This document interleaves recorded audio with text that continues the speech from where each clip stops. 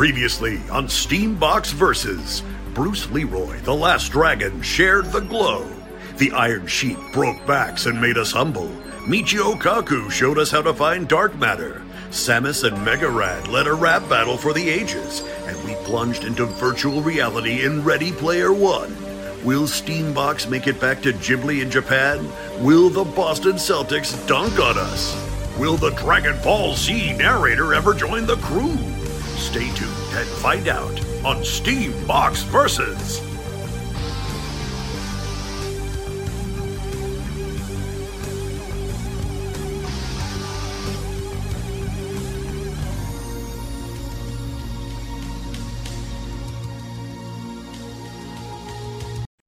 Hello world, we are back from Japan. This is another Steambox Versus podcast.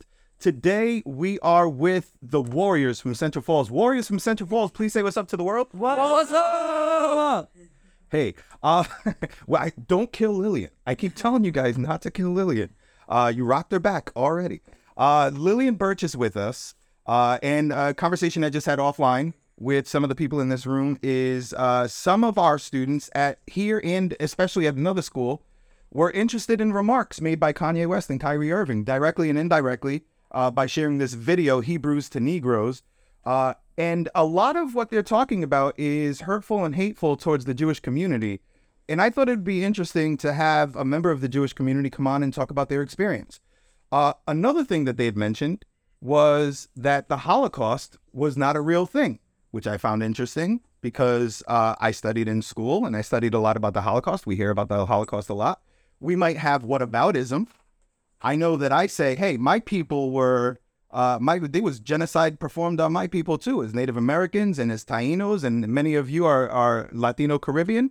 And one of my black students said today, what about the genocide on my end? What I'm saying is, if we're not going to deny yours, then why would Kanye West, Kyrie Irving, and so many other prominent figures in our lives be denying the Holocaust? So is it real? We're going to find out today. This was a thing that came up in our award-winning podcast here at Highlander Charter School. But first, I want to introduce the students and staff from Highlander Charter School. Students and staff from Highlander, please say what's up to the world. What's up? We've got Lilliane Birch with us. Lilliane, hello. Hello. And we're going to stray from our format a little bit today. I can't even do justice to Lilliane, so I'm going to hand it over to Giovanna, who is going to please give an introduction of Lilliane. And then Lilliane, I'm going to ask you to please take over and educate us on some of those experiences. Thank you so much. Hi, my name's Giovanna Wiseman, and I work at the Sandra Bornstein Holocaust Education Center in Providence.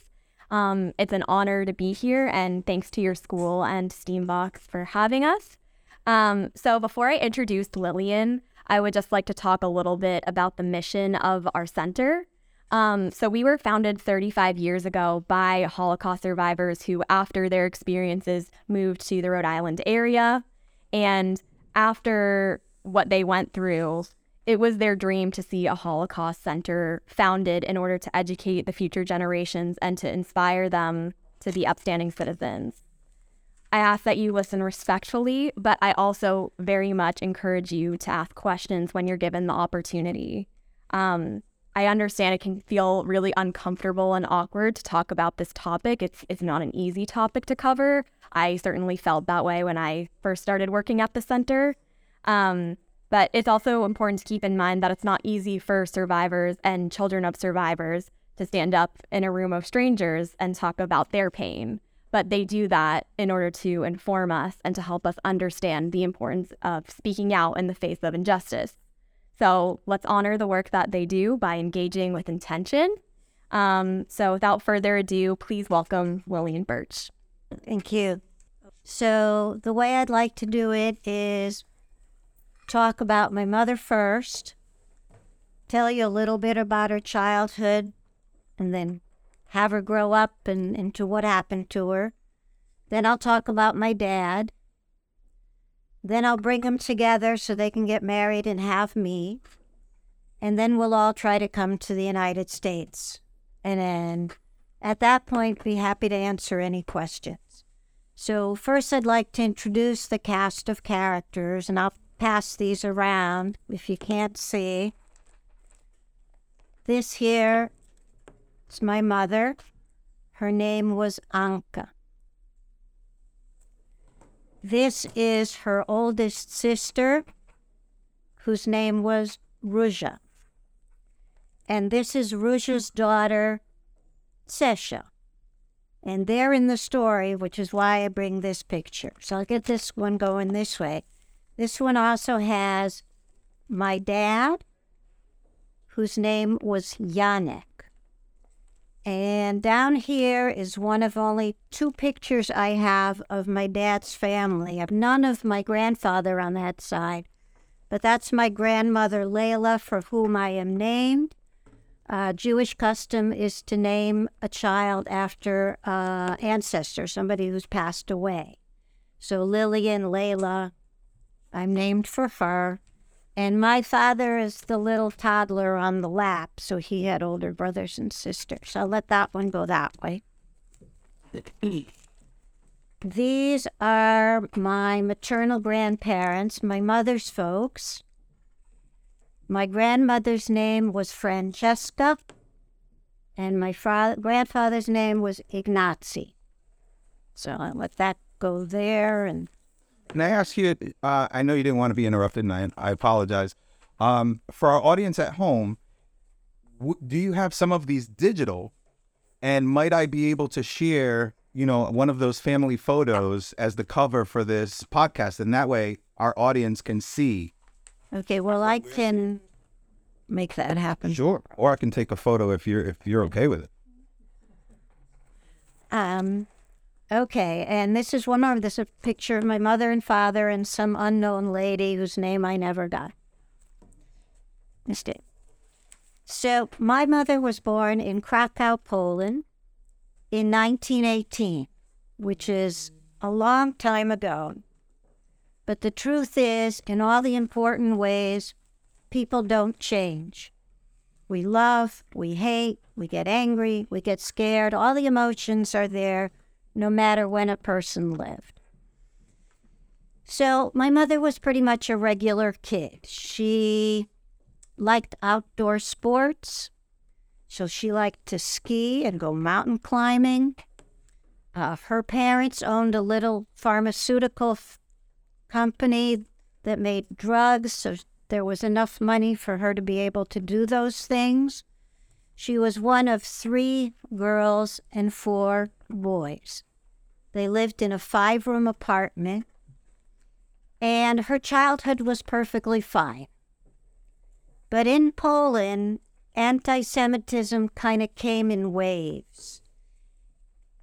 Things would be going along okay for a while, and then they wouldn't. And there would be what are called pogroms, where men from the little villages on the outskirts of Krakow would get liquored up, come into town, beat up a couple Jews, burn a few houses down, have themselves a fine old time.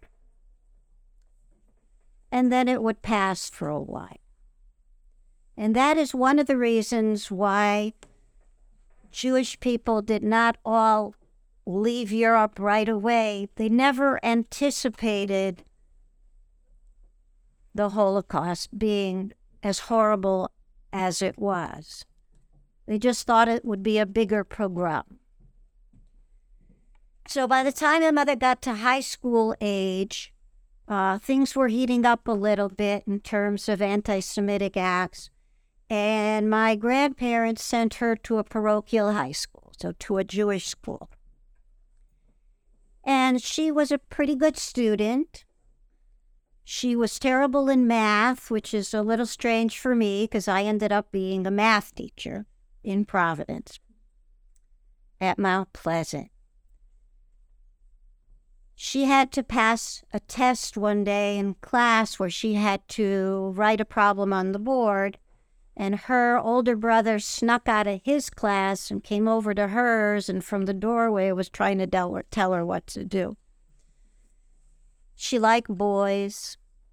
She would occasionally goof up and make dates with 2 guys for the same day, and they'd both show up, and she'd sneak out one door with the chosen one for the evening, and her mother would be trying to keep the other one from seeing her. In high school, she did one thing that turned out to be amazingly important later on. A new girl came to the school who came on a scholarship. Her name was Marika. And Marika was bullied by the other girls. I'm not sure if it was because she couldn't compete in terms of clothes or if she just had a crummy personality. But my mom walked into the building one day, and a group of girls had Marika in a circle, and they were pushing her back and forth and not letting her out. And my mom put a stop to it. So one, I like to tell the story because it's nice that my mom stood up to bullies. But two, as I said, remember that name because it's going to be extremely important. Well, when she graduated from high school, she would have liked to go to medical school and become a doctor. But in Poland, she had two major strikes against her. One, she was Jewish. Jews were not allowed in any of the medical schools. And two, she was a woman, and they were not allowed in either. So she did the next best thing, and she became a surgical nurse. And then she met a nice young man named Avram, and they dated and got married. Not my dad, first husband. And for a while, things were okay. But then in September of 1942, Germany invaded Poland, and all of Poland fell in 30 days. Things started off slowly and then got very bad. So at first, all Jews had to wear a yellow Star of David on their clothing. It was called a Mogen David, Hebrew for Star of David. And then there were curfews. Jews weren't allowed out after dark. And then jobs were taken away from Jews. They weren't allowed to be in certain professions. And then, of course, people started getting taken to concentration camps. There was an incredible number of camps. My mother's family did okay for a while because my grandparents, Francesca and Ignazi, took all the savings they had and they did two or three different things with it.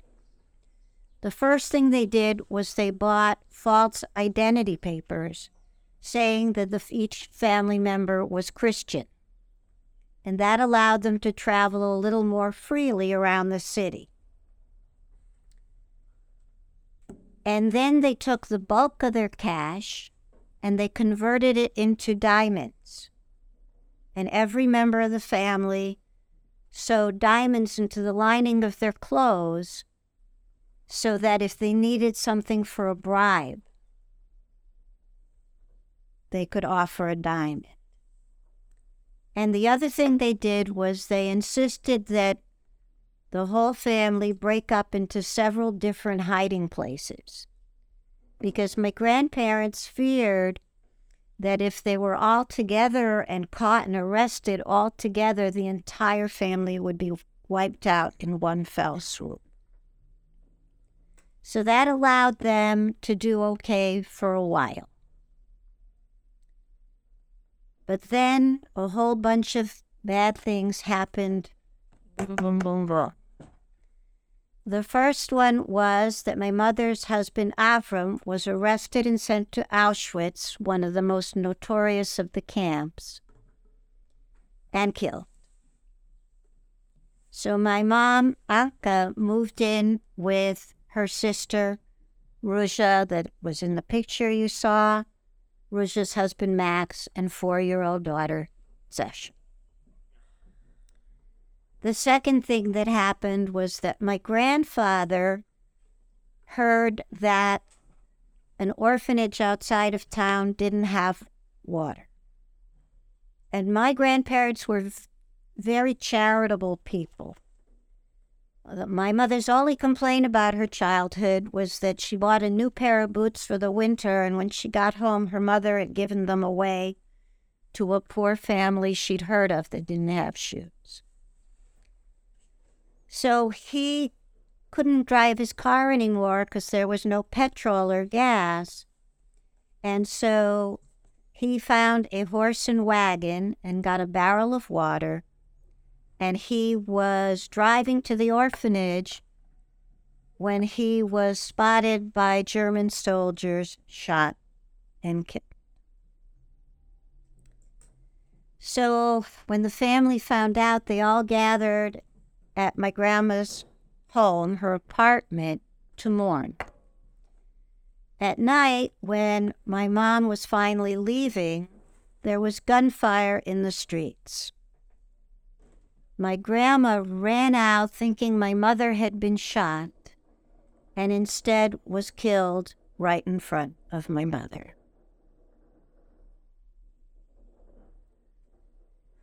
And the next bad thing that happened was that my mother had a very good friend who was running an orphanage. By now, lots of people have been arrested and taken away, and the kids just left to rot. And there were a lot of orphanages. And she heard that German soldiers, Nazis, were coming to the orphanage and that they did terrible things to children. They would take babies or little toddlers and drop them on the ground to see if they bounced, or throw them up against walls. They were very cruel. And she felt that she could not allow that to happen to her little folks. And so somehow she was able to get hold of a box of poisoned chocolate. And she gave each and every one a chocolate. And when they fell asleep and died, then she took the last one for herself. Now, my mother is still okay with my aunt and uncle and cousin, but they know they could be arrested at any moment. And they're worried about Sesha, who is 4 years old. So think about a brother, a sister, a neighbor, some little kid down here. And so they were able to find a good Christian family who agreed to take her in if there was a need. The only problem was this family lived on the other side of Krakow. Krakow is a city about the size of Providence. So every day they would practice with Sesha to take the bus. So she would get the right amount of money out. She would lead the way to the bus stop.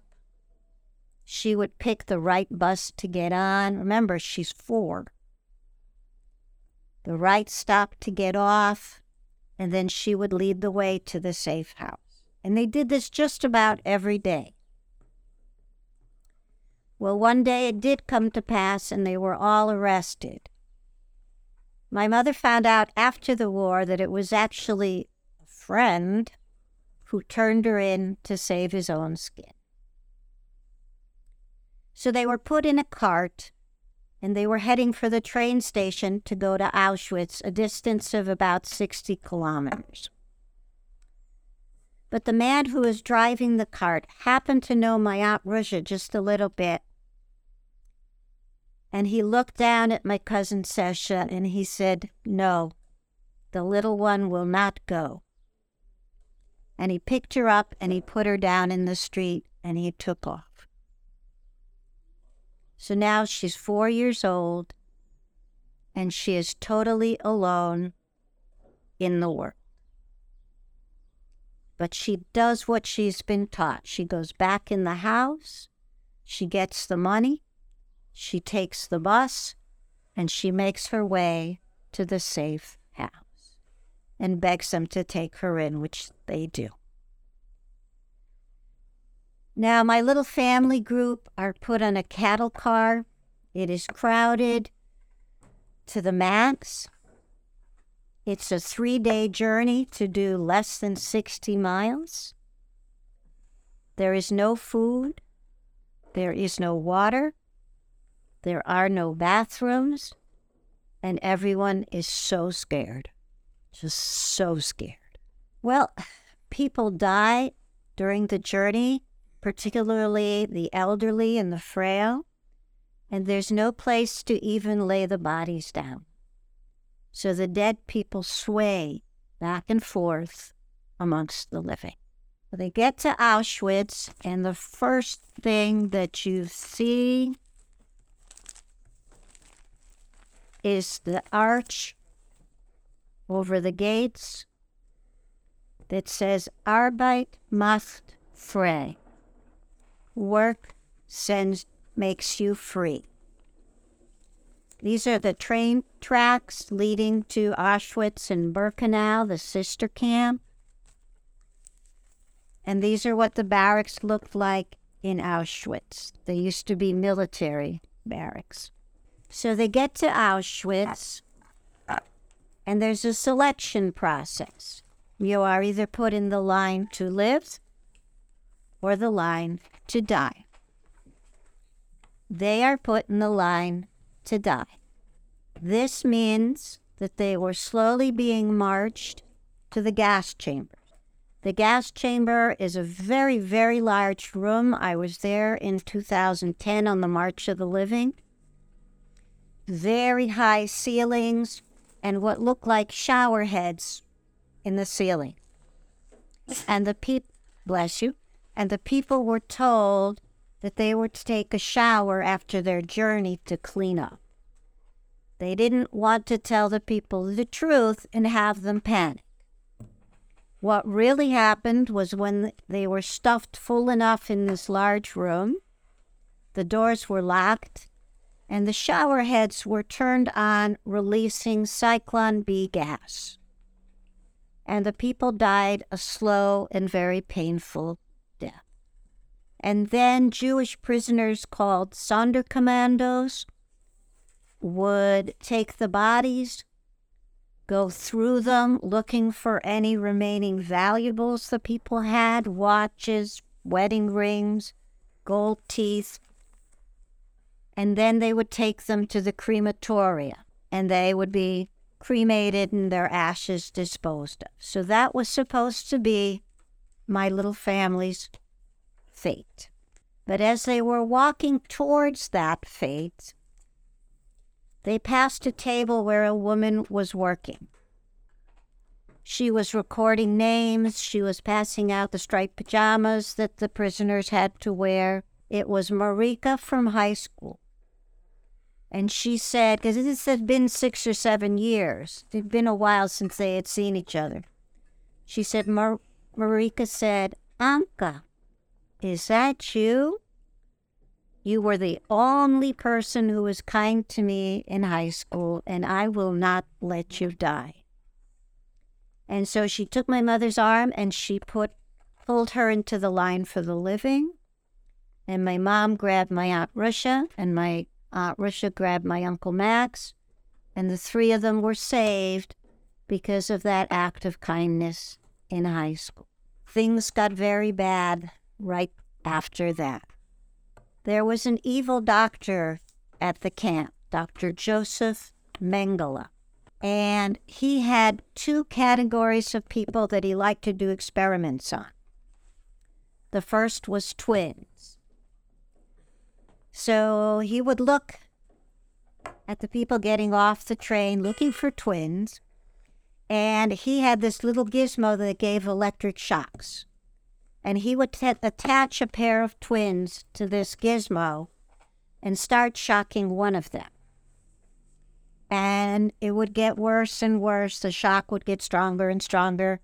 When the person couldn't stand the pain anymore, the only thing they could do was transfer it to their twin.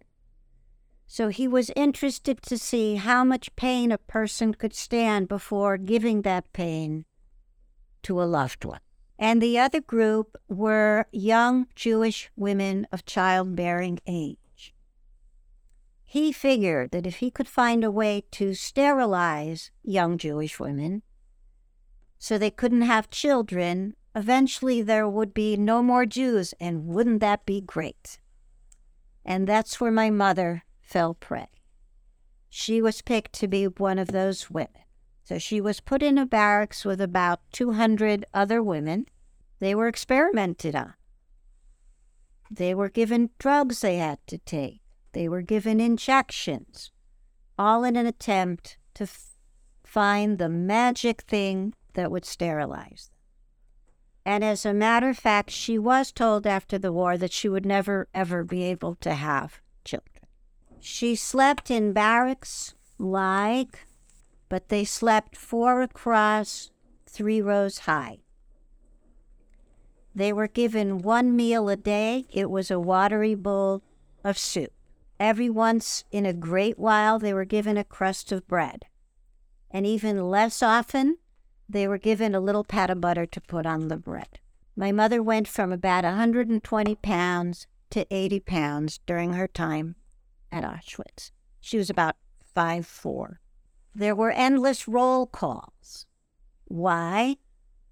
1, to make sure they had everybody present to take attendance, but also because the guards were cruel and they could abuse these poor, starving, wretched people.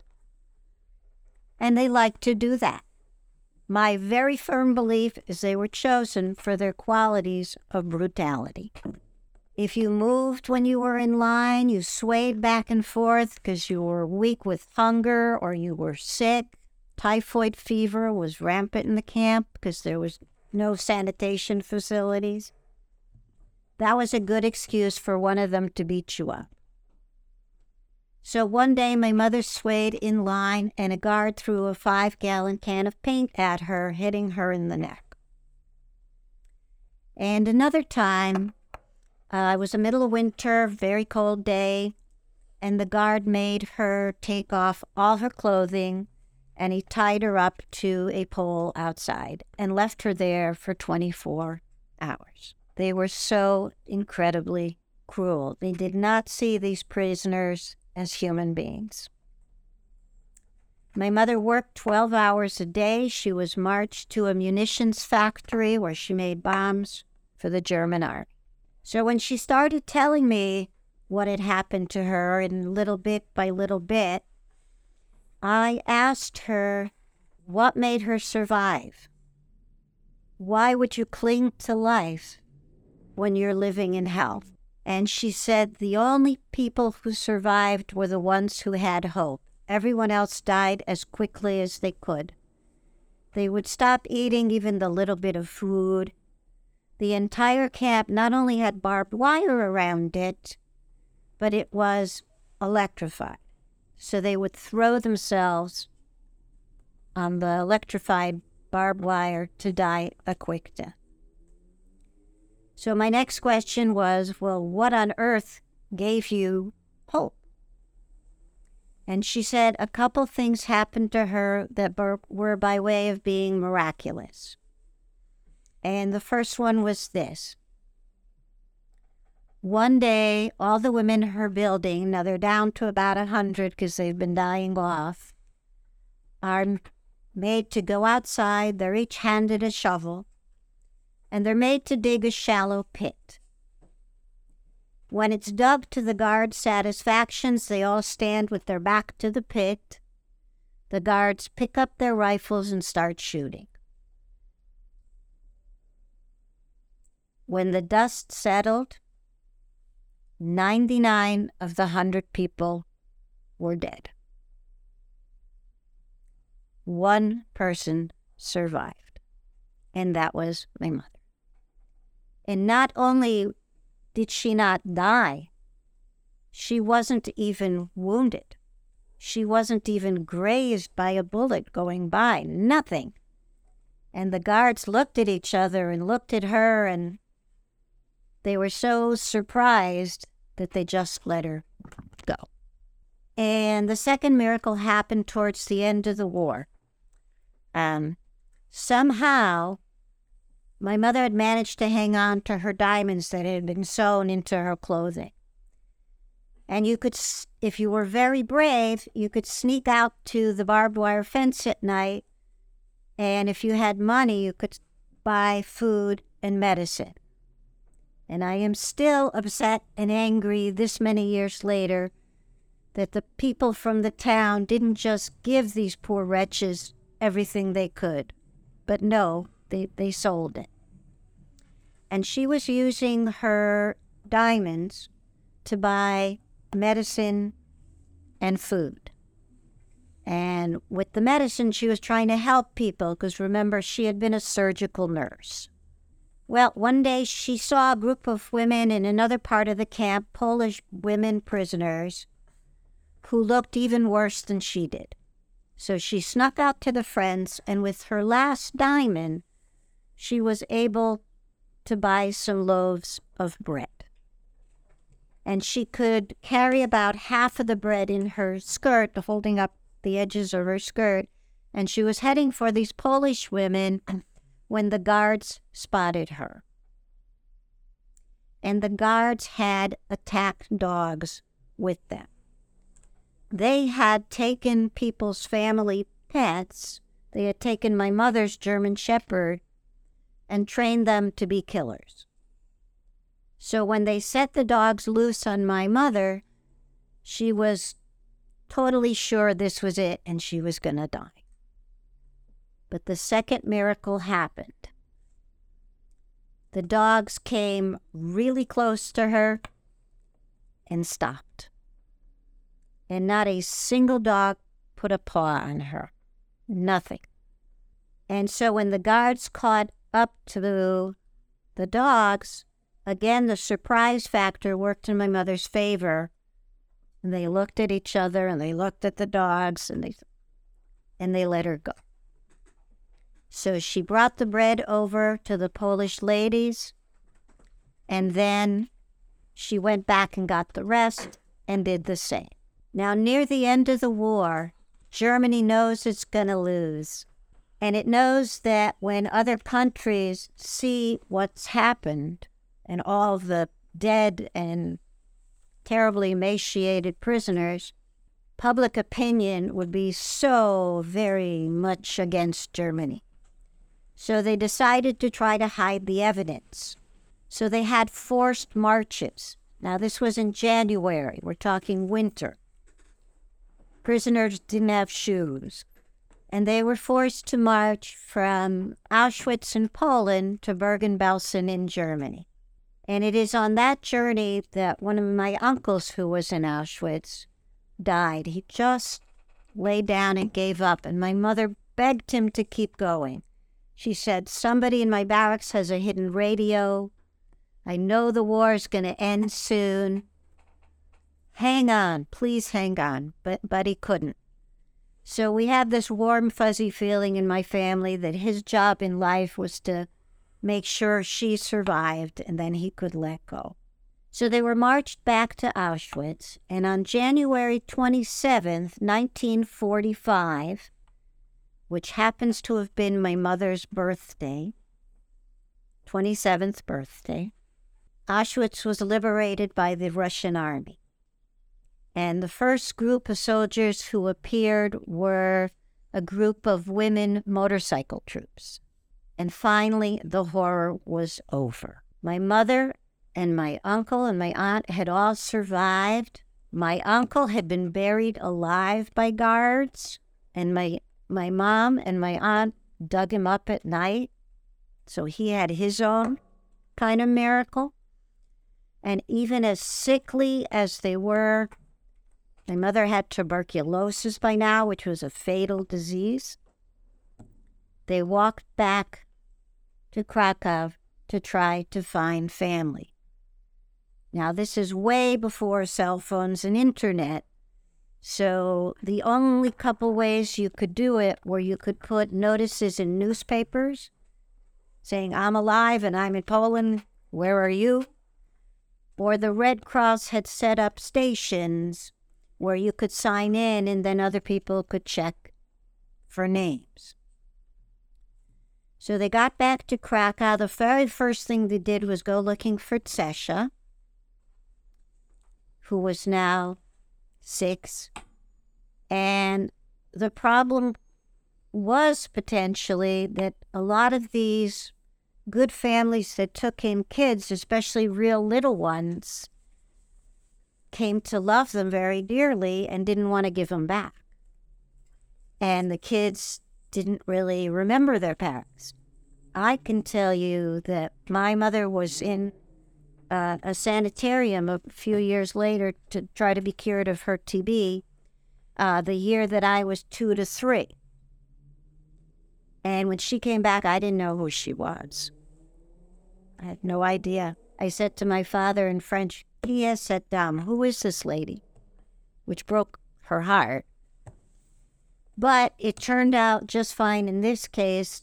The family gave Sesha back and they were reunited.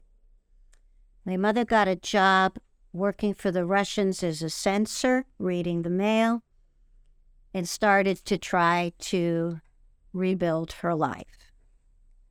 So I'm going to switch gears and tell you my dad's story. Then I'll bring them together. So my dad also grew up in Poland, in Krakow. He came from a very, very poor family. There were 5 boys and 1 girl.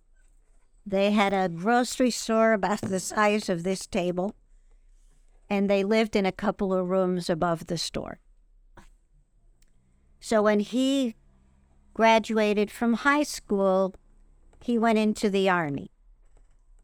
And he became a first lieutenant. He was one of the only Jews allowed to be an officer. And the only reason he was allowed was because his grandfather had fought with some great World War I general and got a big medal, and so they let my dad be a first lieutenant. So when my dad and his men, who were on horses, came up against the German army, they of course lost, and very quickly. Against the might of the German army with the tanks and the planes and the well-equipped soldiers. And they retreated into Russia, where they were promptly arrested. And my dad and his brother, who was fighting with them, were offered Russian citizenship. But they said no because they were afraid if they said yes, they would never be allowed back out of Russia. So, get ready, this is gross. The Russians decided to be a little more convincing, and so they buried my dad and my uncle up to his neck in animal poop. I warned you. And they still said no. So they were put on a train and sent to Siberia, all the way across Russia, and then north of the Arctic Circle to a labor camp, where their job was to chop trees down. It went like this. You chopped 1 tree down, you got 1 piece of bread. You chopped 2 trees down, you got 2 pieces of bread, and so on. So at first, everyone is chopping like crazy because they're starving. And then my dad notices that the ones who are working the hardest are dying the fastest because they're breaking their backs. So he talks it over with his brother, and they decide that it is better to always be hungry than to die. And then after a while, they figure out they can sneak into the commander's garden at night, and they steal a few potatoes and stuff, and they manage to survive. After quite a long time, a Russian officer comes from Moscow looking for tailors to make uniforms for the Russian army. My dad was not a tailor. I doubt that he'd ever sewed a button on his shirt to that point, but my uncle happened to be a tailor, and he said, "It's a long trip back. I'll teach you on the train." So off they went. Can I just pause to acknowledge the elephant in the room? In case our audience who listens to this podcast, they know that Steambox is a goofy group. And the last thing that I want, though, is for them to hear this story about your dad surviving through these horrors with this ice cream truck melody in the background, thinking that we programmed it in any way. That is an actual ice cream truck. You can open the window. I know it's warm in here. I appreciate you guys doing that.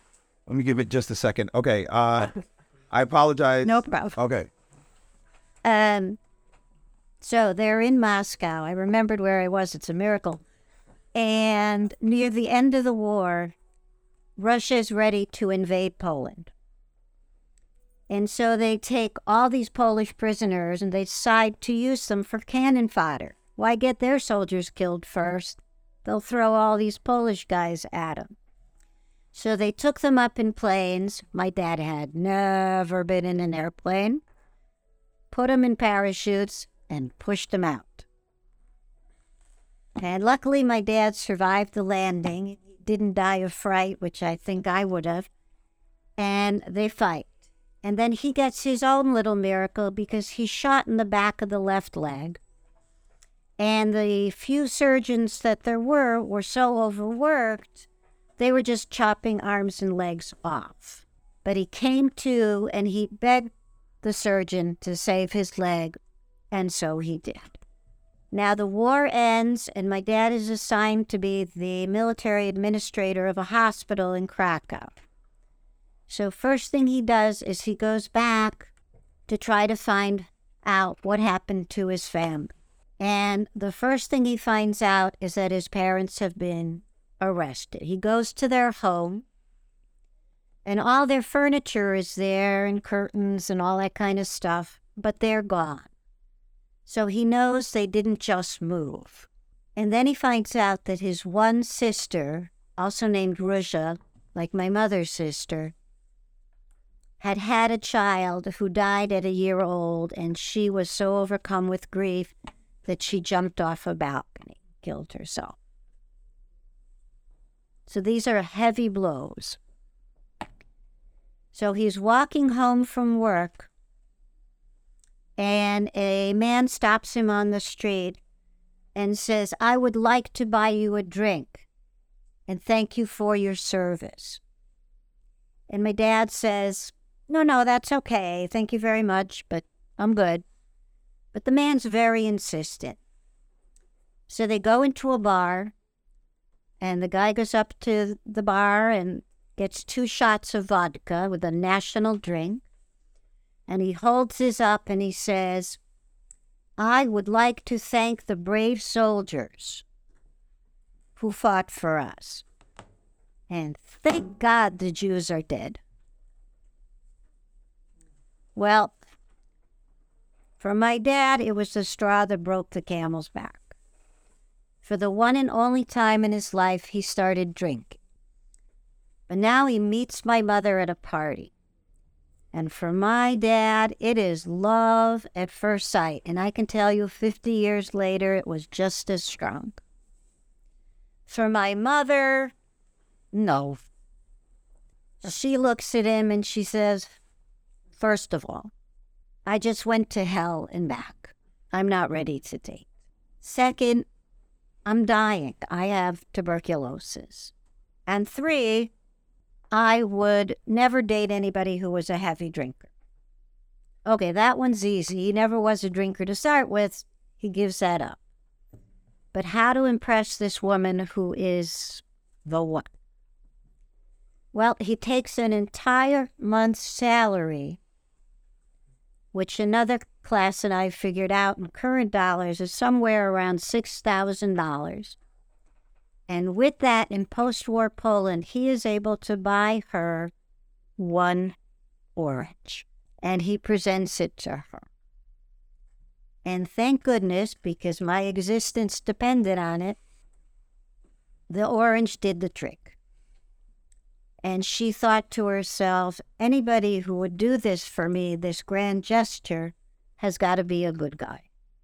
So they dated for a while and got married about a year after the war.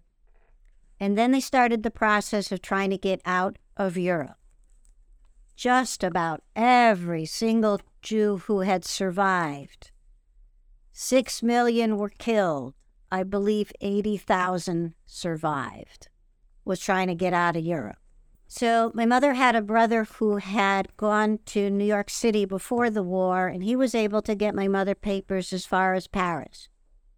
But my dad didn't have anything. So he hitchhiked from Poland to France, hopped trains, and eventually got to Paris.